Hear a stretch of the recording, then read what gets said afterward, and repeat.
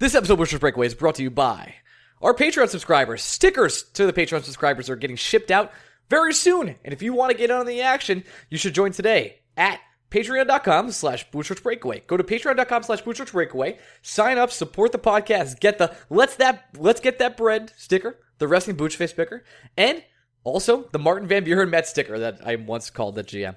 And if you're interested, on April 13th, Greg and I will be hosting an end-of-season QA session in Manhattan, New York. Tickets will be available on our Twitter at BushRichBreak, and I'll probably put the link also in the description of this podcast. We'll be doing an end-of-season Q&A. Might have some Athletic people there. Might have some Knicks Wall people there. We'll see. And it will be at a speakeasy in New York City. It should be a fun time on a Saturday afternoon, April 13th. Okay, let's get to the podcast. Here we go.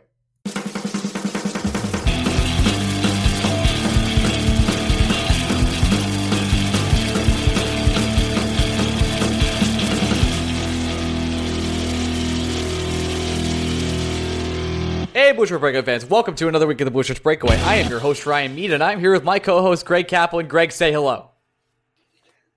The only thing more overrated than Bryce Harper. Oh, back to the well. I didn't know we were doing 2 weeks in a row, but go on. The only thing more overrated than Bryce Harper, every St. Patrick's Day parade in existence. And you know what? I'll take it one step further. Parades. All of them. Okay. Macy's Day Parade, definitely overrated. 100%. The only parade I will accept are like your team just won a title parade. I think here's my take. If you're between the ages of 18 and 25 or you're above 50, St. Patty's Day parades are awesome. Because you just don't give a shit and you're getting drunk. Right now I saw St. Patty's. I avoided 4 or 5 St. Patty's Day parades like no problem. Just totally. I would 18 to 25. You would say. Well, I guess you're not drinking at 18. 22. So I'd say 21. as soon as you're 22, you're out of parades. I definitely got drunk at my hometown St. Patty's parade from like 23 to 26. 100%. I'm not gonna lie, Ryan. That sounds a little sad. It was a great day.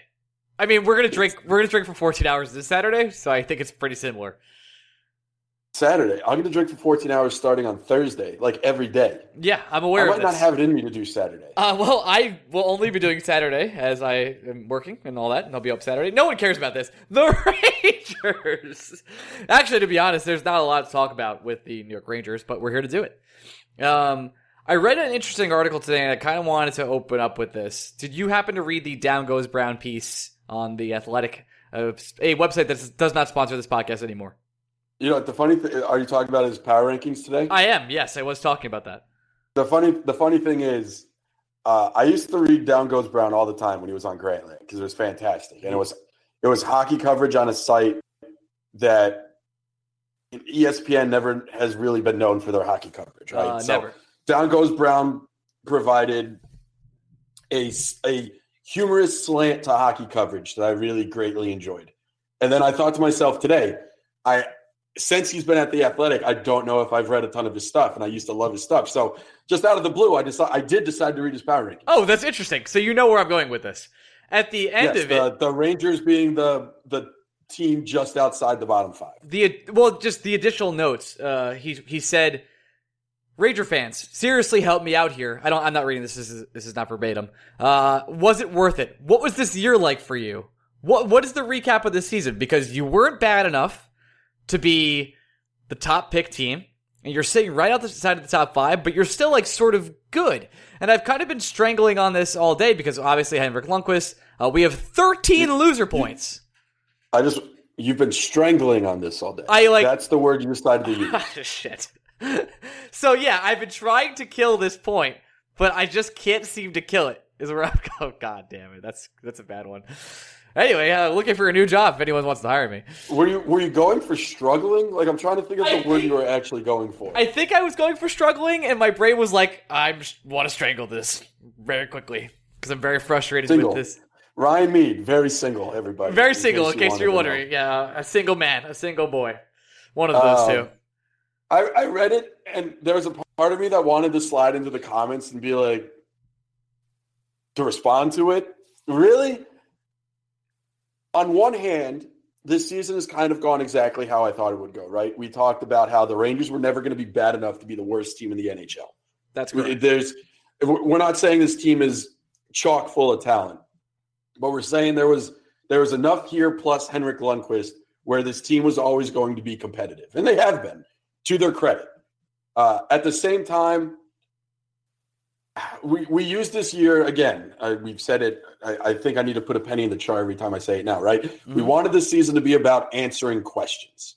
So the real question at the end of the day, which we're going to have to answer in less than a month, is did the New York Rangers answer enough questions this year to make it all worth it? Let's review what they've answered. Mika Zibanejad is a top-line center. Cool. Check. Yep, check that one off. Brady Shea is a top 4 defenseman you can build around. Check. Sure. Tony DeAngelo is a bona fide NHL defenseman. Yep. Check. Pavel Buchnevich. Pavel Buchnevich is a bona fide top 9, at least top 6, more likely forward. Check. Chris Kreider, leader of men. Check. Question mark? I think that's maybe still a question. I think the conversations we were having about Chris Kreider around the trade deadline answered a lot of questions for us, right? The fact that we were having those conversations. I think the captaincy is there, but he's been obviously disappeared in the second half. But I don't want to. We'll get to this. Okay. I'll remind me to come back to Chris Kreider and captaincy. I'm sure as soon as we start doing all these checks. Sure. Philip Hedl can hang for a whole season in the NHL. Can we check that off? Yeah, we could check that. I'd say. Yeah, I'm not saying he's going to be a bona fide star, but I think sometimes we overlook the importance of a young NHL player simply surviving an entire NHL season. And Hedl was able to do that. And then the answers that we don't have, the questions we don't have answers to. Elias Anderson, what's his long-term role in the NHL? We still don't know. Do the Rangers have enough able-bodied defensemen currently within their own system that they can start focusing on other areas they need to focus on? No. God, no. I think the Rangers have answered the bulk of the questions we would want them to answer. But at the same time, it does feel like the one lingering question, the defense, is so important to this team's future that it's hard to call this season a complete success. So at the same time, we learned a lot about David Quinn this year, too, and I would say most of the things we learned about David Quinn seem positive. They do, and I'm actually about to get to that right now. This is something that I was talking to one of our good friends, Dan, about today. So we were talking about it and just I'm Phil Simmonsing it. Fuck, sorry. Pretty much we were saying that we should have tanked harder, right? The team should have been worse. But let's say, because we had 13 loser points, which is a lot, and you and I both hate the loser point. It's been very clear. It's absolutely terrible. Let's say we only win, we only get 6 of those loser points. Somehow we lose those games, right? Then we're in the 4th spot where the Devils are now instead of the 6th where we are currently. You know what the math difference is between those two spots? It's truly not a lot. Because the Devils have a 28.8% chance currently to get a top 3 and a 9.5% chance to get the top 1. Where the Rangers right now are 5% less to get a top 3 and 2% less to get a top 1. So seriously, I would rather, the more I thought about this, I would rather have had the season we had, where we answered a lot of questions, where we showed we were a tough team, that we could hang with competitive teams, that we bring teams to the wire, and that we actually developed a lot, than to have the season the Devils had, where they had an MVP last year and totally fell off the fucking cliff, and the rest of their team is pretty much talentless. So I'd much rather be in the spot we are, with 2% less chance to get Kako or use than where the Devils are any day of the week this whole week. Pretty much. Because there's no way we were going to be worse than Ottawa no matter what we did. That was never happening. Yeah, it's hard to – the loser point sucks and it's terrible. And the NHL – if the NHL was smart, they'd just adopt the 3-point system and bring back ties. Because there really is no – who the fuck cares about a shootout? Who really cares about a shootout? No one gets jazzed that a game is going to a shootout. I think it's ridiculous. No, people don't get jazzed, but fans and casual fans like to go to a game where people win. And I think we need to get over that. I don't think that's true anymore. I think that was true once upon a time, but I don't know, man. Soccer is such a prominent part of the U.S. marketplace now. I just feel like draws take on different definitions. As long as the problem in my mind, back when the NHL decided to get rid of ties, it wasn't the fact that it was that ties so closely resembled a win. A 1-point difference is, at the end of the day, not that much. But if you adopt the 3-point system, all of a sudden you have teams that either desperately need the 2 extra points or see the value in going for the 2 extra points, especially if they're a team just on the outside of the playoff picture. Just doesn't seem that hard of a system to like really grasp. It's not that hard. It's so easy. I don't understand why we don't do it. Like I said, it's right there for you in plenty of professional sports that are not just casually watched in the U.S. anymore, but have multi-million size audience. I'd go so far to say NBC Sports right now probably cares more about their Premier League package than they do their NHL package. I don't think that's a hot take. Is that hot? I don't think it is. I don't think it is. I mean, just see the quality of analysts they put out for hockey against the quality of analysts they put out for soccer. Isn't Steve Nash on the hockey one? I mean, No, he's with Turner. Oh, he's with Turner? Okay. Yeah. Well, yeah. It's the hockey coverage in the United States has gone downhill in the last 5 years, I would say. No, I don't think it's gone downhill in the last 5 years. It's just coverage of every other sport has gotten really good, and hockey hasn't. I don't have a go-to for a hockey like show or writer, really. I don't know of a show personally that exists that I truly care about.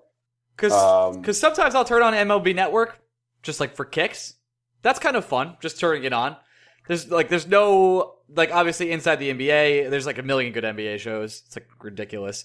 Obviously, there's a ton of good football shows, especially on ESPN because they have the partnership if you really care about football. Hockey, like, well, the other good news about baseball is there's a game every day as soon as the season starts. Yeah. So you don't really need a show to go to fill the gap between times where a game is on. Like, every team almost plays every day. It's very rare where every team has a day off. Hockey, there are some days where there's 2 games on, and one of them might be fucking Coyotes Canucks. I'm not going to give a shit about Coyotes Canucks. Yeah, I can't find my way to care about Coyotes Canucks. No, so you're right. There's a lot of empty space that the NHL chooses to sit out or just make rather uninteresting. I can't think of one show on the NHL network that I've ever been like, oh, this is fun. Most of the time, they're not even having shows on. They're just playing replays of games. And there's just no value in that. No, not anymore. Not when I could go on YouTube and watch whatever the fucking game I want. Yeah, pretty much. Any game of all time. Yeah, so I don't know how we got here. We were talking about did Sean down goes Browns. Wow. Oh, Greg. I lost my voice. Greg, are you okay? By the way? Oh, no. You did. In general. Yeah, I lost my voice on Saturday. I don't even know what I was yelling at or where I was yelling, but apparently I lost my voice. Okay. So you can confirm you were yelling. I can't even confirm that. I didn't think I was, but at the same time, we both know I'm a loud person. Yes, we do. So if I'm just talking for really long periods of time without stopping, okay, that results in me losing my voice. Well, I look forward to next Monday's podcast. Yeah, it's going to be worse then. That's the ice. Yeah. Was this season worth it for the New York Rangers is the overlying theme of this week's podcast. Did they go far enough? And the answer is yes for me. It just they did. They went forward. They definitely went forward, all while being bad enough where they're going to have a shot at adding a significant talent in this year's draft. So the bare minimum requirements were met for our season. So no matter what happens, we can't call it anything but successful. At the same time, it's probably like a low B, like an 83. Yeah. You're just a little bit better than a B minus. Because the trade, like, you didn't destroy your trades, right? The trades were exactly what we expected. And if they're exactly what we expected, is that good enough? Yeah, it's good, but it's not great. So yeah, B. I think the development process for most of the players went quite well. Another year of Henrik Lundqvist, and now in his 37th year on Earth. Obviously, that is a little tough to handle and struggle with. We're going to see him grow old, and ticket prices to Hank's last game are going to be like $7,000 for the Upper Bowl, so that'll be very good. But the New York Rangers in general, I would say, did an okay job. They did great, but not amazing.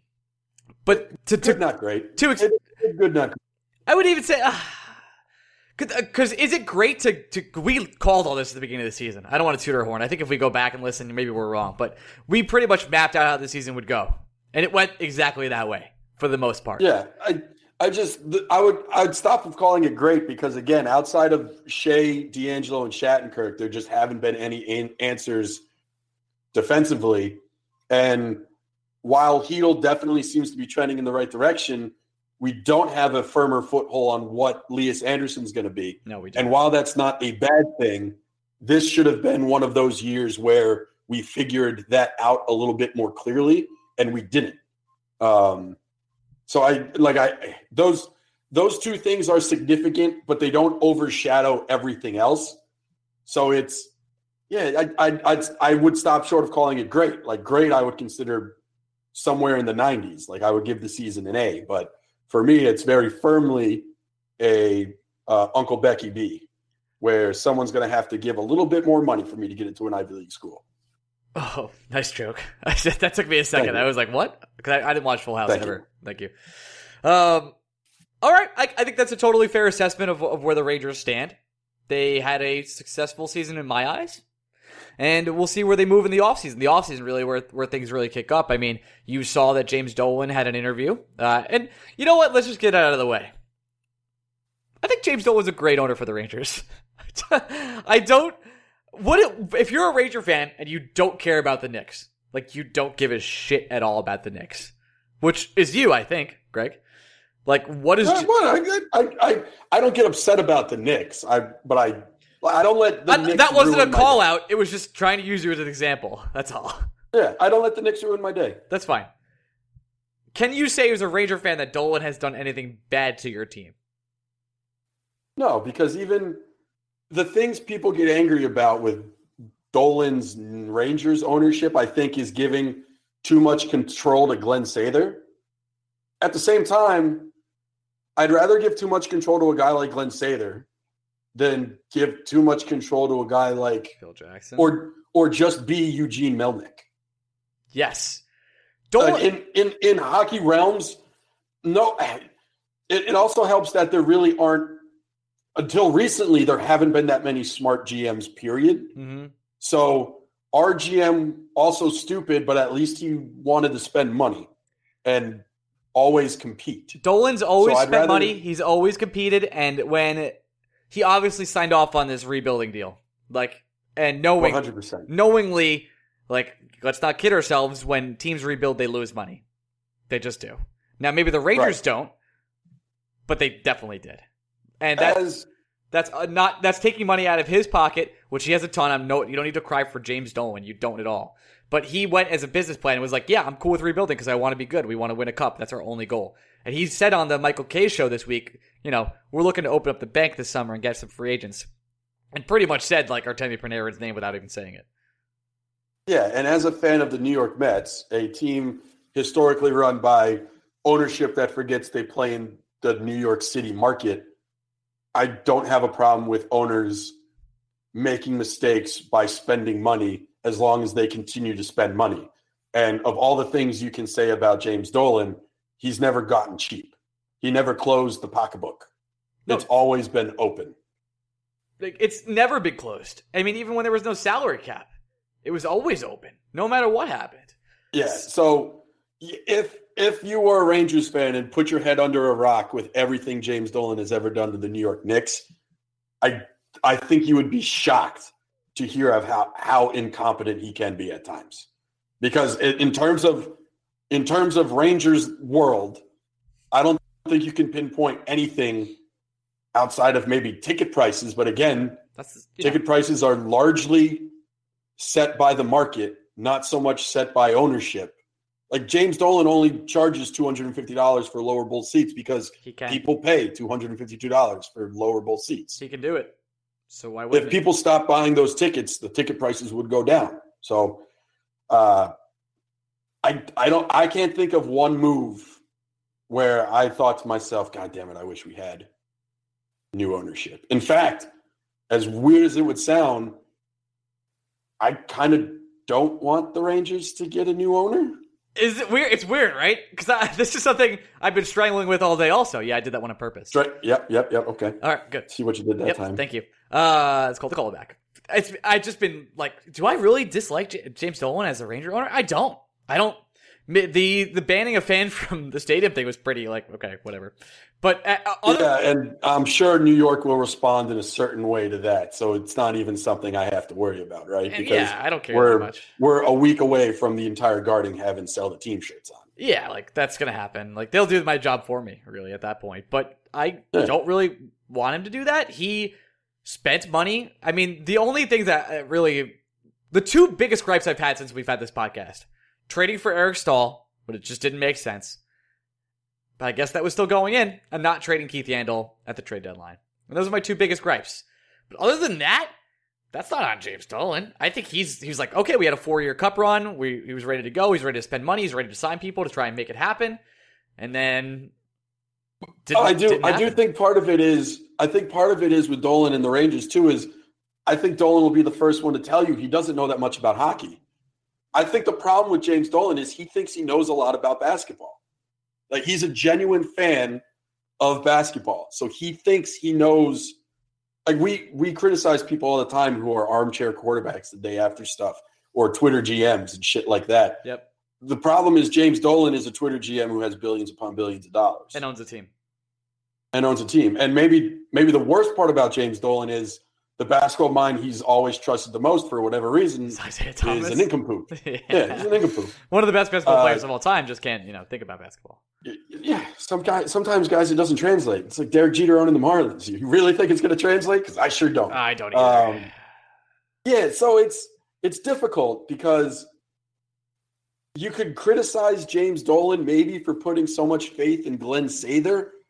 At the same time, I'd much rather complain about a front office that's being too aggressive and trying to win all the time and trading first-round picks when they think they're being competitive, rather than I'd much rather be a fan of the Columbus Blue Jackets this year than a fan of the Colorado Avalanche. Does that make sense? Yes. Yes, the Colorado Avalanche have a young core, but there was a window for the Avalanche to push their chips a little bit further in and make a run this year with the year McKinnon is having, with the year Ratinen is having, with the draft pick just war chest that they had. If the Colorado Avalanche really wanted to make a move and really wanted to make noise in the playoffs this year, they could have done it, and they didn't, and that's no fun. The Blue Jackets know that they have a window, and they could have done one of two things. They could have blown up the window, closed it themselves, and restarted, or they fucking pushed their chips all in. I'd much rather be a Blue Jacket fan this year than the Avalanche. Absolutely. Maybe now next year that's going to be different, for sure. Because at the same time, fucking take your swing when you can take it, man. Because if anything has been proven, and I know we were talking about, we're going to Chris Simmons it again. Phil Simms. Yeah, Chris Sims, the quarterback for the Buccaneers. That's his son. Chris Sims is Phil Simms' son, so it's all in the family. Okay. But the Ringer right now is doing rewatchables on some of the most memorable playoff games or regular season games of all time. And today they dropped one, the 2013 NFC Championship game between the 49ers and the Seahawks. And it's crazy to think about how great that game was. And within a year, Jim Harbaugh wasn't the 49ers head coach anymore. Within 2 years, Colin Kaepernick wasn't a quarterback in the NFL anymore. Within 3 years, Patrick Willis was retired. Within 3 years, Navarro Bowman was gone from that defense. That entire team changed in the blink of an eye. Mm-hmm. So sometimes it's about knowing when to take a fucking swing. And sports are more interesting when your team takes the fucking swing. And again, as much shit as we can give James Dolan, he's often allowed the Rangers to take as many swings as they want. And I think at a certain time, you have to take a step back and reflect on how rare that is, that an owner is just willing to always keep pushing his chips in. It is a rarity thing. And I you know what? I'll be the only person to say nice things about James Dolan. Thank you for being our owner. And hire us. And hire Bush's Breakaway. Okay.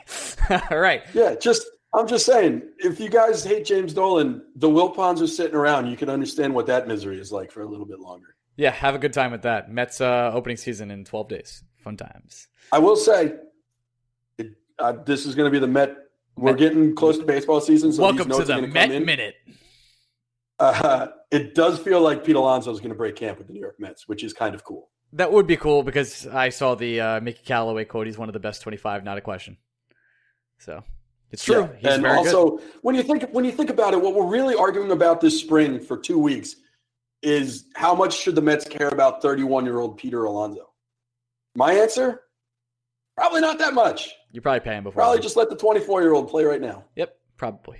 Sounds like a good idea. Where was I going next? We have some 5-star questions. Do you want to do those real quick? We have one, actually.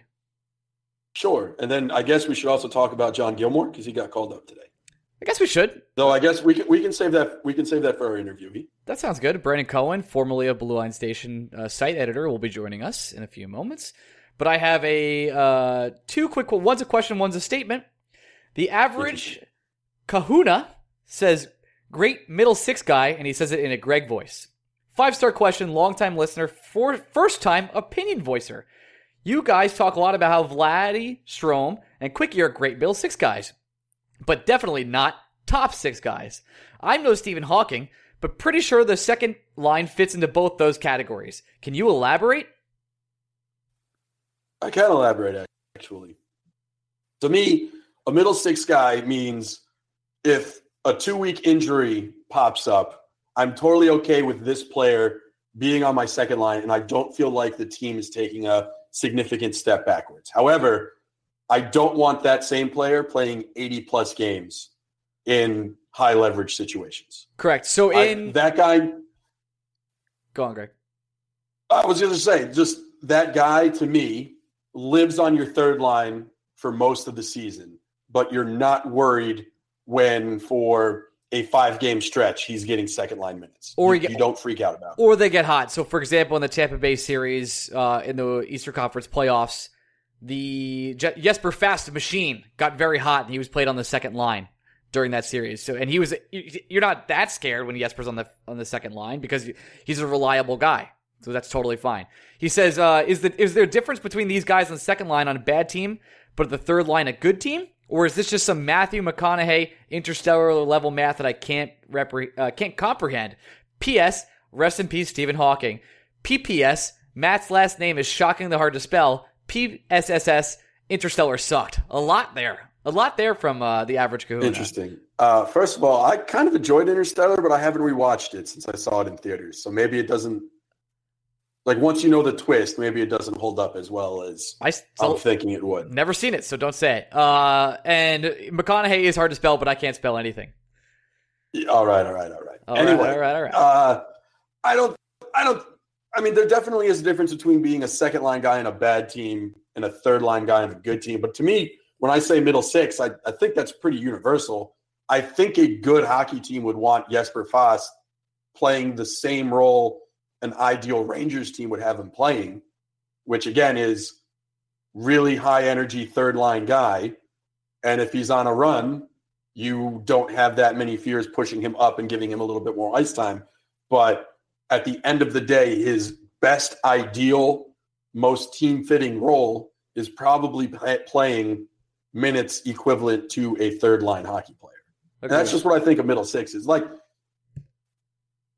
yes, there are times where Chris Kreider plays on the same line as Jesper Fast. Which one are you more comfortable keeping on that line? Chris Kreider. Yes. That makes Chris Kreider a top six guy. And that makes Jesper Fast much more flexible. I think that's a pretty easy concept now that we've explained it. The other one is great podcast from Alphabet 89. Great podcast, guys. I've been a Ranger fan since 1985, and I live and die with this team. I am so sorry, Alphabet 89. Keep doing a great job, and let's go Rangers. Thank you for listening. That's all. If you want to leave a 5-star question for us, it's very easy. You go to the iTunes machine on your computer machine, and you leave a 5-star review and put a question in there, or say something nice, and we'll read it on air. Thanks so much. Do we want to go to Brendan? Yeah, I suppose that would make the most. I'm most of our time to do that right now. That's correct. Let's go over to Brendan Cohen. We'll be talking about John Gilmore. We'll probably talk about refereeing in some recent games and some other fun stuff. Here we go. Transition. Back with a reoccurring guest, Boob McKenzie on Twitter, poet laureate Brendan Cohen. Brendan, welcome back. Thank you. Glad to be back. It's good to have you back. Of course, we were pining to get you, and you just pushed out your busy schedule to come on Bushwicks Breakaway, and we thank you for that. Of course. Yeah, my very, very schedule. Yes, of course. Some of the topics we'll be talking about today is something with John Gilmore being called up, and along with Chris Kreider and Brendan Lemieux actually having penalties that are probably bullshit against them, and I'm sure you have some stuff to bring up with us too. What are your quick thoughts on the reffing incidences of Chris Kreider being kicked out of a game and Brendan Lemieux having someone run into him and him being put into a 5-minute major also? It's been a lot. I mean, I think the Kreider penalty, I wouldn't have called that a major, but I get why they did, especially because of how big and fast Kreider is. He kind of just threw his arm back, and because he's such a big guy, it just knocked out Pettersson. But I just don't think that's quite a major, but I get it. Like, it's especially at the speed of the game and everything, the refs were just trying to get control of the action. And it's also such a important player in Pettersson. They probably felt a little pressure in that sense. But the Lemieux one, I just don't get it from any angle. The thought I had at the moment was Lemieux and Roussel had been going at it all game. So they might have just looked at it and said, here's our opportunity to get that taken care of. But that's not how you police a hockey game, especially considering it was not even Lemieux's fault at all. Like, it's not even like he hit him. He got hit into him. Yes. So that one, and then that fact that one wasn't even rescinded, if I'm correct. I don't ever took that one back like they did with the Zibanejad one a little bit ago. That's crazy to me. There's no way you can look at a replay of that and think he was purposely trying to hurt him. Yeah, it's been a weird year it's always a weird year for the Department of Player Safety because they really have no fucking idea what they're doing. But it does seem like, obviously, I'm not watching every team's game every night, so I can't say these things are only happening to the Rangers. But there have been a lot of nights where I'm thinking to myself about just how poor the refereeing is. And I know it's so easy to shit on refs because if something's not going your way, it's a neutral party to blame, and it shifts blame from other players. But usually I'm pretty good about identifying when the Rangers are playing like shit and just when bad calls are being made. And it does feel like something about this season, the bad calls, if they're not more prevalent, they're definitely accentuated. They're much more noticeable. Yeah, I liked Quinn's quote on that. The Rangers lead the league in apologies. That was a great line from him. It's just this whole season, I feel like across the board, refs are just making some strange calls. You don't eject a player unless it's a really bad thing that's happened, and neither of them were really that bad. I mean, both times the player got banged up, but I just think the refs are just calling a lot, or they're calling nothing, and it's the lack of consistency. It's one game you'll have every single penalty is called, the next game the calls, and I don't think the coaches, the players know anything about what's going on anymore. I don't think anyone really knows what's a penalty, what's offsides. There's so many different rules that are just up in the air and being called differently by different refs. So the league could certainly use to get everyone on the same page, get the refs on the same page, because I don't think one ref to the other calls it the same way. No, yeah, I know how fun and easy it is for all of us to pile on Tom Wilson, but I will never forget the fact that Evgeny Malkin legitimately tried to decapitate a human being, and he didn't miss a month of the NHL season. That's true. Yeah. I would say, just to piggyback off what you said, Brandon, I didn't really see the Chris Kreider need to throw him out of the game. Obviously, he's a big, goofy buffoon, and I didn't see it as malicious intent. And the Lemieux call was absolute bullshit. And I was happy we lost the game due to Tankathon, But at the same time, like, I don't want to lose like that. That was just truly miserable. And then that whole game was out of reach as soon as both those things happened. So it wasn't even a competitive game. Not that any of the Ranger games have been competitive as of recently. Oh, yeah. At the point Lemieux was ejected, I was kind of hoping they would get a couple more players ejected just to, like, break a record. Because at that point, the game's out of hand. You just want to, like, have something fun happen. That was a very dull game. Brandon, I feel like one thing you and I agree on, and now that we're talking about the Canucks games, feels like a good place to talk about it. Remind me, I feel like we agreed on this.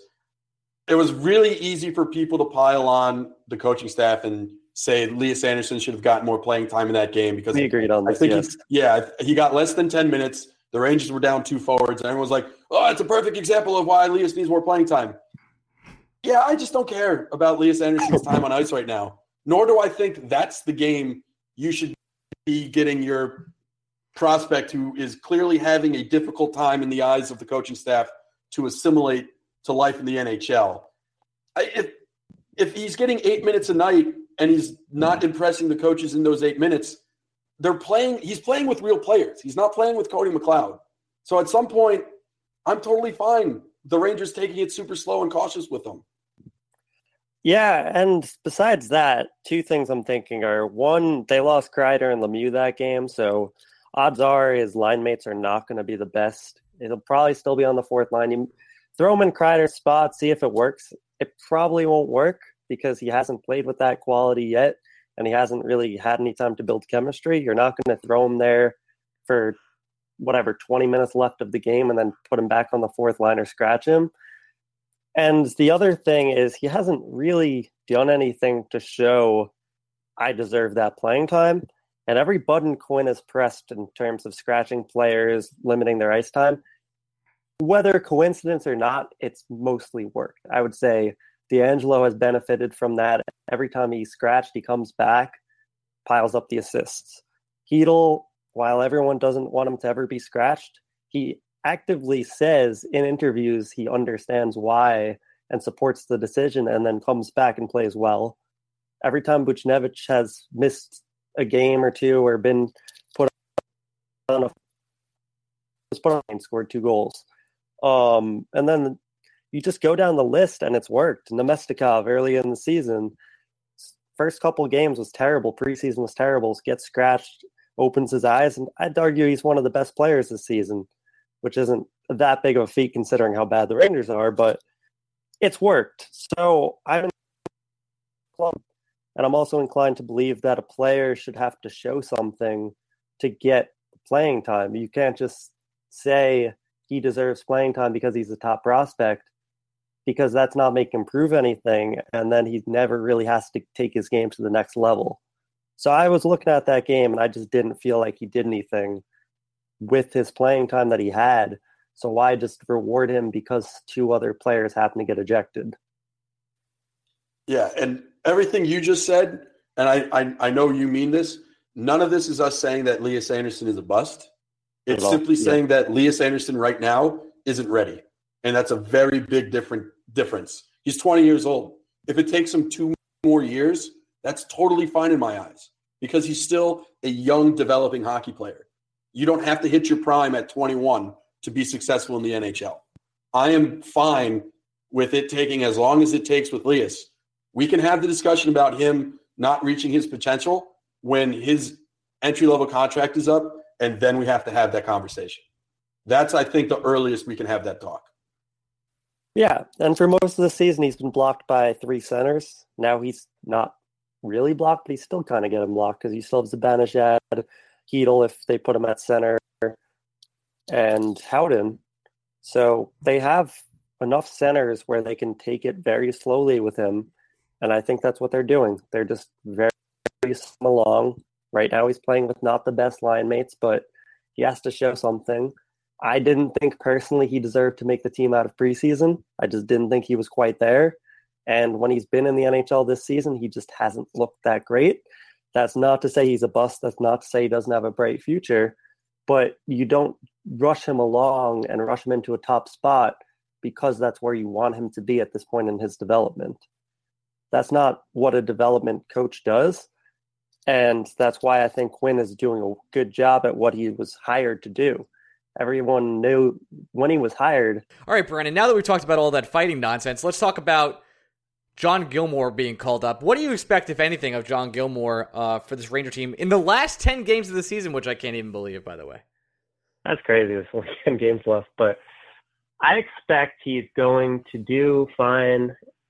He's going to play well offensively, good transition game, and I think defensively he's going to leave a lot to be desired. And quite honestly, I think after these 10 games he's done with the Rangers, I think it's a bad sign that they didn't call him up sooner. And the thing I think the most is we're going to have a lot more arguing about who plays on defense. I think we're going to get some strange scratches. Shattenkirk's probably going to get scratched again here and there. Clayson, we all want it to be Pionk that that gets scratched in favor of Gilmore, but I just don't think that's going to happen with the current coaching staff. So from Gilmore specifically, I think we're going to get to see a little more offense from the defense, which will be nice. Maybe that helps out some of the forwards who are struggling a bit. But I think this is a pretty minor thing in the grand scheme of things. I don't think he has much of a future with the Rangers necessarily. Would you be... I agree. Okay, go on. I also, just to add on to Brendan, I'm not convinced he's guaranteed to be in the lineup the last 10 games of the year. Oh, I think this might be one of those... Yeah, I think this might be one of those ceremonial... You've had a great season in Hartford. They're not going to the playoffs. You get a little bit more money if we keep you on the roster in the NHL for the rest of the year. So enjoy this 4 or 5 week pay bump, and then good luck in free agency. Yeah, it's could be that. I think he'll play tomorrow. I think they'll give him a couple games, and then I think everyone is, besides Mark Stahl, anyone could be scratched. Shea's not going to be scratched either, but I think it's just going to be a rotating defensive group, and I don't think he's going to play all 10 games. I don't think he's going to get much ice time in the games he does play. Might get a little power play time, but maybe that's just me hoping. And then I think he's a goner. I kind of like John Gilmore, and I wish he would get more of an addition. I know that I talked about John Gilmore a couple weeks ago when asking why he wasn't called up just yet, and I thought he would be a suitable candidate to be brought up. Obviously, I would have liked Libor Hayek to be here. Unfortunately, he is done for the season. So John Gilmore not getting a chance is a little upsetting to me, but I guess I do agree with you both in the fact that he will probably be let go from the New York Rangers in the near future. Yeah, I don't know. Rangers... Go ahead. Oh, go ahead, Brandon. I think it's very strange how the Rangers evaluate their defensemen, because I think who they think Neil Pionk is who these other defensemen they're not giving chances to are. Like, I think John Gilmore is who they think Neil Pionk is, which is an offense-first defenseman who can control the game. I mean, they think Pionk can play defense for some reason, which I don't understand, considering every time he's on the ice, it's a disaster. But if you put Gilmore with a Mark Stahl, maybe, he can kind of counteract Stahl's inability to hold the puck, can make some plays offensively, can help with the transition game, play a little power play. Then you get someone else on the PK where you don't have to put Pionk's spot there. It's just a way better look for the defense. But I think the Rangers just look at these players who get off to a quick little start and then they just fall in love with them.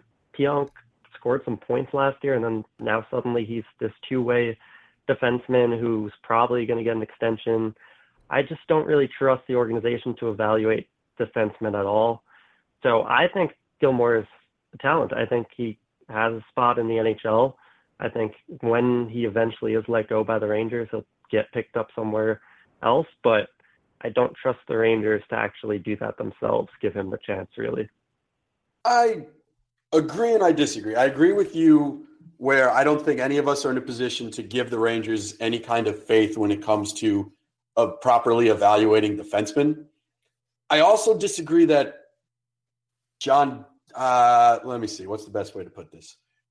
I don't think John Gilmore is that great. I think he's a very effective, very good, very strong AHL defenseman. I don't necessarily think that will either translate to the NHL or mean he's going to be solid in the NHL. I mean, I feel like, and you guys can correct me if I'm wrong, you're both big baseball fans. It almost feels like in every other sport when a young-ish guy puts up monster numbers in a lower-level league like the G League, NCAA basketball, NCAA football, those guys are viewed as, this is going to translate. This is going to be great. I can name like 4 guys right now. But all the time in baseball, I mean, when I actually looked these numbers up today because I was curious when I was thinking of how to process my John Gilmore thoughts. Ryan, I'm sure you've heard of this guy. Brandon, you may have as well. Does the name Mike Hessman ring a bell to either of you guys? It's funny that it doesn't actually ring a bell to me. I can't believe this. Go on. Mike Hessman. I think he was a Tigers guy.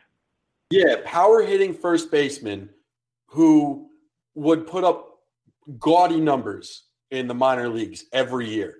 In fact, he hit 433 home runs in the minor leagues. What? He, in his career, had Wait, hold on. Yeah. 433? Yeah. 433 home runs in the minor leagues. The Barry Bonds of AAA. Holy shit. Yes. But in his major league career, he put up exactly 0.1 wins above replacement. He just could never figure it out at the big league level. And I feel like sometimes we see guys who have talent. As long as you have talent, you're going to produce in the AHL. I feel like that's a given.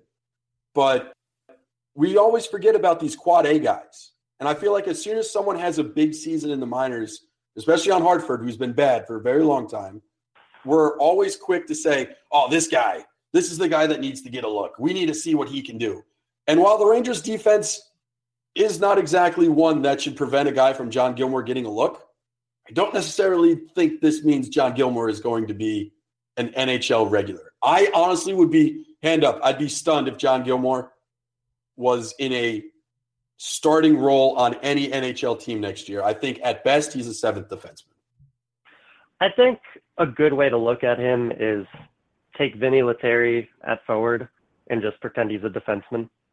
I think that kind of player, I do agree he's a quad A player. I think he's going to get a role just because there's a lot of untapped, I don't want to call it potential because that makes it sound like he has that much talent, but untapped,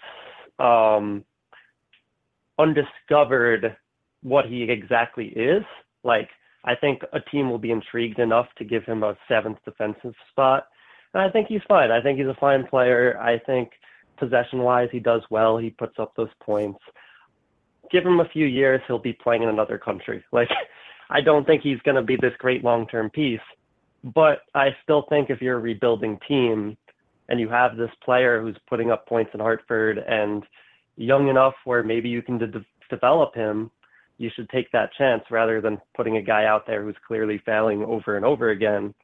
But in the end, I don't think this is going to matter much one way or the other. At the same time, I do wonder why no other organization wanted to make a move for John Gilmore. I mean, the Rangers traded Cole Schneider. I know they made one other AHL trade, and it's just I can't think of what it was. They traded Peter Holland too. They traded proven, and I think Peter Holland's the same age, if not 1 year older than John Gilmore. These guys were top 6 forwards in the AHL that other organizations know succeed in the AHL, yet probably won't make impacts on their NHL rosters at any point. John Gilmore was having a great year before the trade deadline in Hartford. So I do wonder why no other organization, even just to bolster their AHL team, didn't want to make a move for John Gilmore. It makes me think. That's all I'm saying. Yeah, it's a good question. I mean, maybe the Rangers knew that they were eventually going to give him a chance. I don't think that would be it, but it's a good question. Speaking of the trade, go on. Well, my only other point is the argument you can make is maybe the Rangers thought they were going to keep Gilmore after the season, but they already went out of their way they extended Fogarty and they extended Boo. They already kind of extended their 2 AHL level, quad A level players that were going to be unrestricted free agents come this offseason. They didn't do it with Gilmore. So the more I think about it, the more I hope Ranger fans aren't expecting there to be something more there with John Gilmore, because quite honestly, this is how we all got into this situation with Neil Pionk last year. And I would prefer it if we didn't repeat that process. That process stunk. The less Neil Pionk, the better. Sorry, Carly, if you're listening. Yeah, rest in peace, Neil Pionk, I hope, in the future. Well, I want to talk about the trade deadline with you, Brendan, mostly because I fell for one of your tweets, is that you changed your name to Bob McKenzie, and you tweeted that the Rangers were trading Chris Kreider for our package to the Leafs, and I believed you for about, 20 seconds. And then I was very angry that it was you when I looked at the profile. How did everyone react to you when you were doing that? Because I think most of it was negative. Yeah, so first I changed my name to Bob McKenzie, and I tweeted that Kreider had been traded to the Maple Leafs. I saw a couple other people do similar tweets, but they had pretended to be teams. Yes. And that was a little too obvious because people kind of knew they weren't following the teams, or teams would have graphics and stuff. And I don't know how to make graphics. I don't do that kind of stuff. So I figured I know how McKenzie usually tweets his news, and I kind of figured out the diction behind it. You did a great job. Why not throw it out there? And thank you. It's really, actually, you have to really get it right, because people are going to see how he usually tweets and know if it's garbage or not. And then I figured, what would a price be and how would the language look? And I put it up there. I kind of just figured, why not? I like to troll people. So yeah. I don't think that's the secret. It's not. It is not. So I put it out there, and I got something like 46 replies and 0 retweets and 2 favorites. So I got ratioed. Fully expected to get ratioed, but I was kind of a little proud of myself to get ratioed. Some people still retweeted me after I changed my name back to my real name, which was very confusing to me. Which also happened. I did also pretend to be the Blue Jackets at one point, and almost correctly called the Duchesne trade. I tweeted a fake trade, and it almost completely came true, which was strange. But I tweeted back to some people while still pretending to be the Blue Jackets. And one guy tweeted me in French, and I said, sorry, this organization does not speak French. And the guy started apologizing to me and saying how much he appreciated the organization tweeting him. Oh my God. And then I started to feel that's when I started to feel a little bad. So that's when I dropped that act. But trade deadline was a lot of fun for me. I quote tweeted a few fake tweets as well, because I'm just a big believer in people need to learn to check the blue check mark. Or white check mark now? I think so what you're really doing is fighting fake news, is what you're saying. I am at the front line of fighting fake news by creating fake news, I guess. Fight fire with I'm a fire true hero, has never been more applicable than right now. All right, well, I guess that's all I really want to talk about with your trade deadline. It was a real asshole move. I was just so pissed because I was sitting in my hotel room just refreshing Twitter waiting to do the show with Greg. And the Chris Kreider trade came up, and I was like, oh my fucking God, 2 years in a row. First McDonough, then Kreider. And I was like, what's the fucking return? And I was freaking out. And then I saw it was you, and I was very angry. I never told you. I got 2 separate DMs saying, I hope you don't make it through the deadline. Wow. Which is very nice. I have trust issues on Twitter because of Brandon. So every time a trade broke, I waited 5 minutes to see someone else tweet it first, just to make sure it actually happened.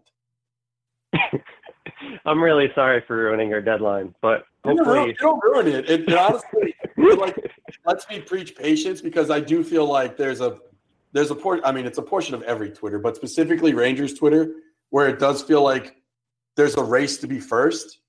And I don't really care about being first. I just care about making the better joke.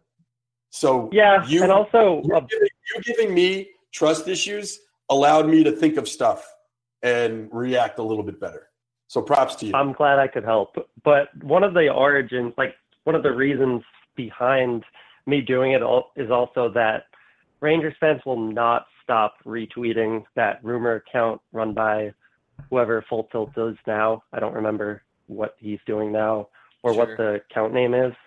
Forever Blue Shirts, I think, is what they are now. Yeah, but their rumor account, it's like...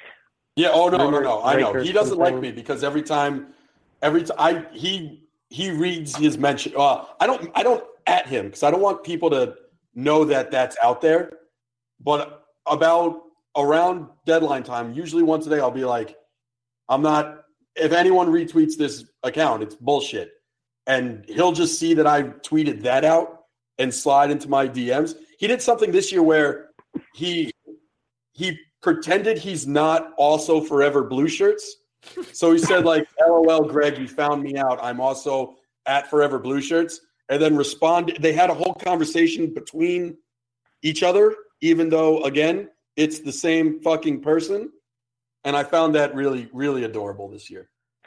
It's very funny, but that account is just, it's not a real thing. It's just a guy tweeting out what he sees online or stuff he thinks could be true.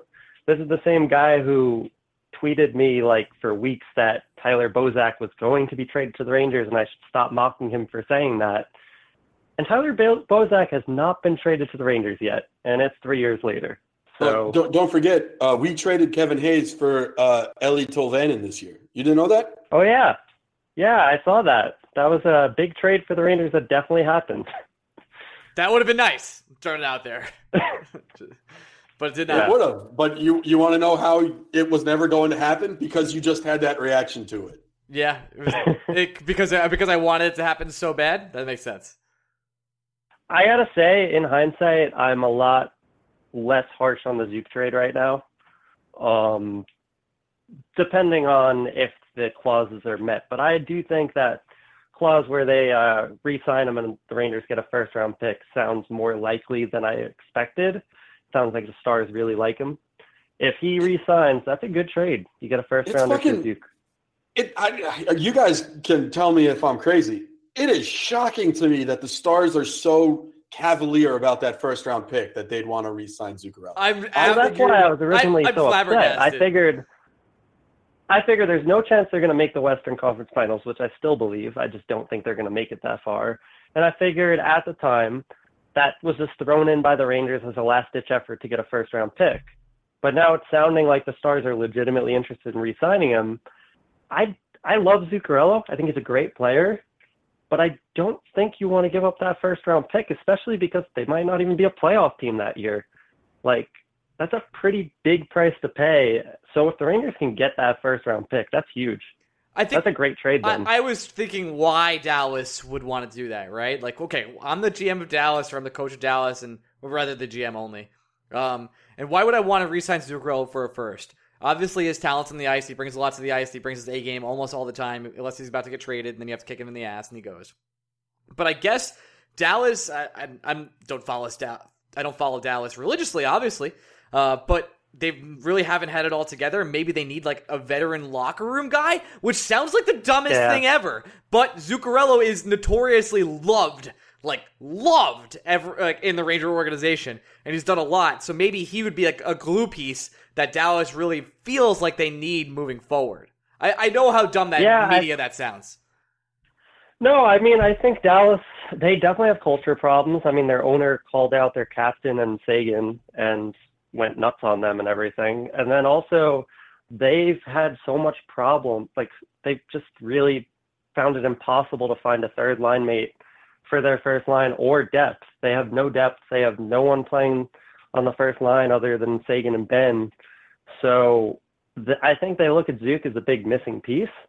And also something to think about is Jim Nill is perpetually on the hot seat.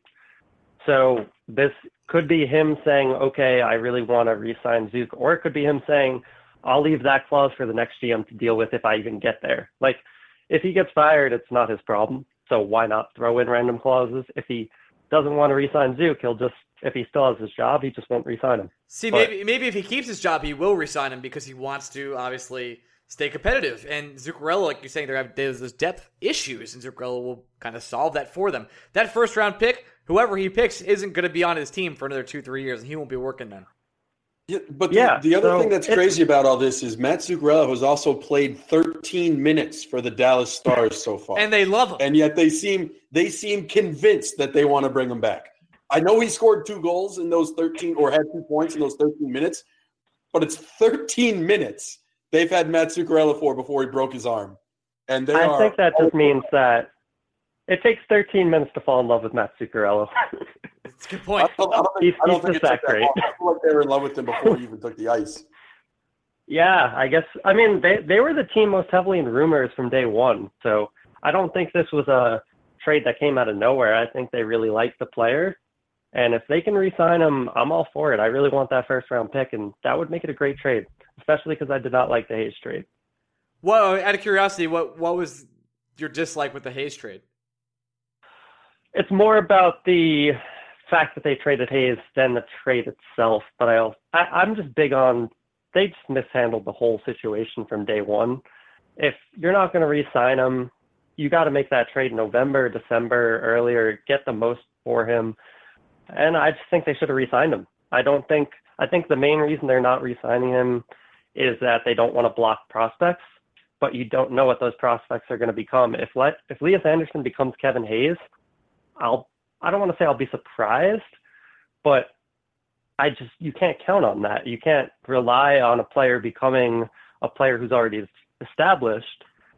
And the 1-2 punch of Zibanejad and Hayes, rebuilding with that 1-2 punch would be amazing. And I just think Hayes has a lot more to give and has already shown he's getting better every year rather than declining at any point.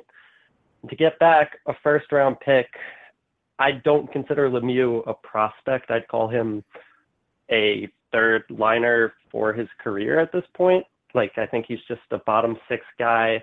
You can call him a bottom 6 prospect, but that's not really a prospect at all. And I think they got a 4th too. It's just not really that much. The odds of any of those pieces equaling the value of Hayes at any point, even one season of Hayes, is just really pretty low. It's just kind of, I just didn't think the trade really did much to move the needle at all. I mean, it's better than not trading him and letting him leave as a free agent, but at that point I would have just re-signed him. I will say, independent of whether I would have kept Kevin Hayes long-term or not, if the Rangers had an acceptable offer for Kevin Hayes in November, I'm pretty sure they would have traded him in November. I do think, I'm not accusing you of this, but I do think it's easy for anyone to take a step back and say, they should have traded him when his stock was higher. They could have gotten more for him in November. At the same time, if you're the Winnipeg Jets and you know the bulk of your season, you're already a playoff team. You don't really have to make a whole lot of tweaks to make your team better for the regular season. You're strictly just worried about what your team is going to need in March and April and May. So the reason why, if you're the Jets, you don't want to make that trade in November because, one, your guy might not be healthy anymore. And two, most importantly, the price in February is probably going to be lower than the price in November. So if you're the Jets and you're safe in where you are as a franchise, you're probably a playoff team with or without Kevin Hayes. And the purpose of adding someone like Kevin Hayes is to elevate your team from just being a playoff team and maybe being a Stanley Cup team. I get why you would want to wait until the deadline to get him at whatever that price will be, because in all likelihood, it's going to be cheaper because you're paying for less of him. To piggyback on Greg's point really quickly, the Ottawa Senators were also imploding and trading 2 guys that you would have wanted if you were the Jets or other teams. So you really want to see how the Ottawa Senators explode before you trade with the Rangers for a high price. Right, because you have I'm not saying you're going to get Mark Stone or you're going to get Matt Duchene, but you sure would want to make sure you're not going to get them before you take yourself out of that market. Yeah, no, that's totally fair. I just personally think if you know, even from day one with a 1-year contract, at that point you're pretty much signing up to trade him at the deadline, like you guys are kind of alluding to. You're just not going to get that good of a deal at the deadline. I think we kind of knew it when he signed that 1-year deal. You're not going to get, especially because of how bad the Senators are and that there were other options on the market, you're not going to get multiple first-round picks. You're not going to get an Eric Brandstrom or anything. Not that Hayes is worth an Eric Brandstrom, but he's worth more than a first-round pick, a third liner, and a fourth-round pick. So I just don't think they got full value out of him. And if a rebuild isn't getting full value out of your players, I'm not sure what it is. But at the same time, are we sure that the Rangers were ever going to get more for Kevin Hayes? Because quite honestly, in the last 12 months, there haven't been very many deals constructed that netted a team more value than the Rangers got for Kevin Hayes. I don't think the Rangers were ever going to make a Kevin Hayes trade that would have satisfied me. Okay, that's fair. Which is fair. That is 100% fair. The value was always higher in re-signing him, in my opinion. Brendan, I wanted to take this time to say, if do you have anything you would like to speak about with us Ranger-wise that we haven't talked about yet? We actually just covered it. I had some updated thoughts on the Zuccarello trade that at the time I was very upset about the trade, not because they traded Zuccarello. That's obviously everyone was kind of on the same page that it was time to do so. Mm-hmm. But first seeing the trade, I thought it was really low value for him. But if they can get that first round pick, which it seems like is becoming more likely than not, I wouldn't go that far necessarily, but it's becoming a definite possibility. It's a good trade. You get a first round pick for Zuccarello. That's what we all wanted. So kind of backtracking on my previous thoughts on that trade, but we'll see what happens. If they don't get the first round pick, I'm back in the camp of it being a bad trade. Well, I'll say about the Zuccarello trade. I felt a lot better about it as soon as I saw what the Red Wings got for Gustav Nyquist, who as much as I love Zook, if I'm a contender, I probably would have preferred Nyquist, and Nyquist didn't even bring back 2 seconds. So let alone a chance at a first round pick, I think the Red Wings only got a second and a future third. And again, of the 2 players, I'd rather have Nyquist right now than Zuccarello. This was pre-injury. So as soon as I saw that deal, I just think that was the market for wingers. I'm not saying NHL GMs got smarter, but first-round picks were hard to get this year. I think outside of Hayes, I think only one other first-round pick was traded, and it was one of the 3 the Sabres had for an under-contract 24-year-old defenseman.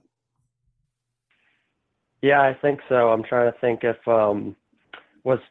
did the Duchesne deal have a first in it or no? I believe Duchesne did, I believe.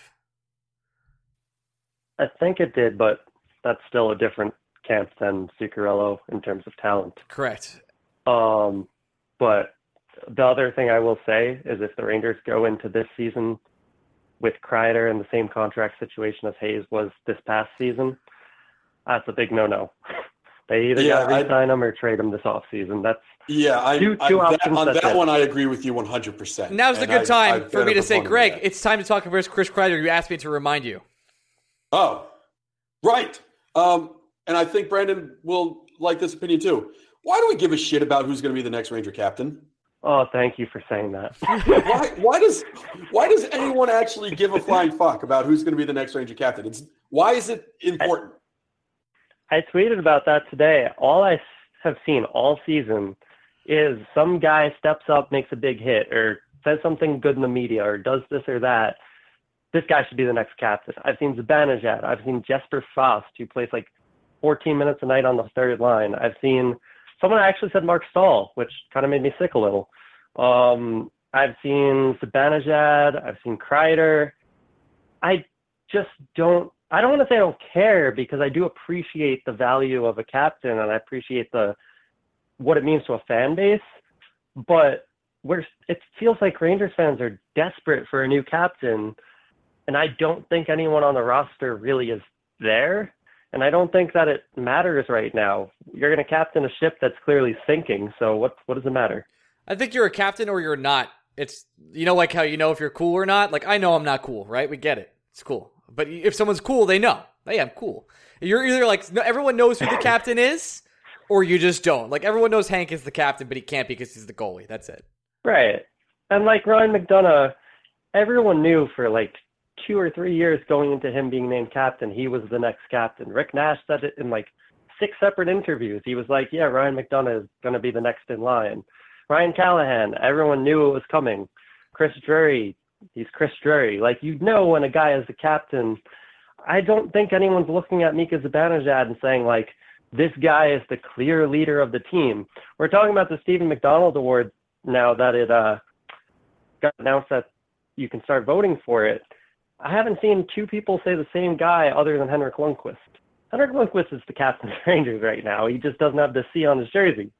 So give it a few years. Some new guy will come along or some prospect will develop or this or that, and they'll have a new captain and everyone will be happy. But for now, it's better with multiple alternatives, especially with the rebuild going on as it is. You want to have multiple voices in the locker room for prospects to listen to. I would argue right now, better the team doesn't have a captain because you don't want one guy's voice kind of getting more importance over the rest when everyone needs to have a voice, everyone needs to be heard. Agree. Brandon, I also think there's something about the C that I think fans see it and they just think the player himself is more valuable now. Like, if Mika Zibanejad or Chris Kreider have a C on their jersey, they're still just Mika Zibanejad and Chris Kreider, which are very good hockey players and winning hockey players that you can build the future with. But their value doesn't change. And I feel like Ranger fans forget that the letter doesn't make the player. And I feel like that's where some of the arguments come from. It's always about, is Chris Kreider a captain? I don't fucking know. What is a fucking captain? We don't really know. I don't know what really happens when the game leaves the ice. I see the interviews. I know which guys give fun sound bites. I know which guys don't mind if they're angry in front of reporters. That doesn't necessarily mean anything. It doesn't really if we're basing it off of interviews, then I would say Dan Boyle should have been captain based on his interview when he left the Rangers. He should have been the captain all along. No one likes you, Larry. And I like Larry, actually, but it was funny. Brandon, before we let you go get out of here, we're actually going to end the show with you here. Why don't you plug your Twitter and what you do? My Twitter is BrandonCo4, and in terms of on Twitter, I troll people a lot. Yeah, there it goes. So if you want to follow Brandon on Twitter, you can do that. Hey, and if you're free, Brendan, and if anyone else out there is free, on April 13th, Blue Shirts Breakaway will be hosting a Q&A end-of-season wrap-up place in the city that Greg will tell me in a second, which we just booked 2 days ago. It's the Speakeasy Room at the Gin Mill. It'll be a very nice little event. It's $10 to come join us for a Q&A section. I think we might be teaming up with some other shows, maybe some Knicks stuff, maybe some other things, maybe some other surprises. So if you want to stop by April 13th, New York City, we will be there. Thank you, Greg. If you want to follow us on Twitter, you can follow Greg at Twitter at Blue Shirts Break. I am at Ryan Mead. And from Brandon Cohen, Greg Kaplan, and Ryan Mead, we love you all. Thank you so much. Bye-bye.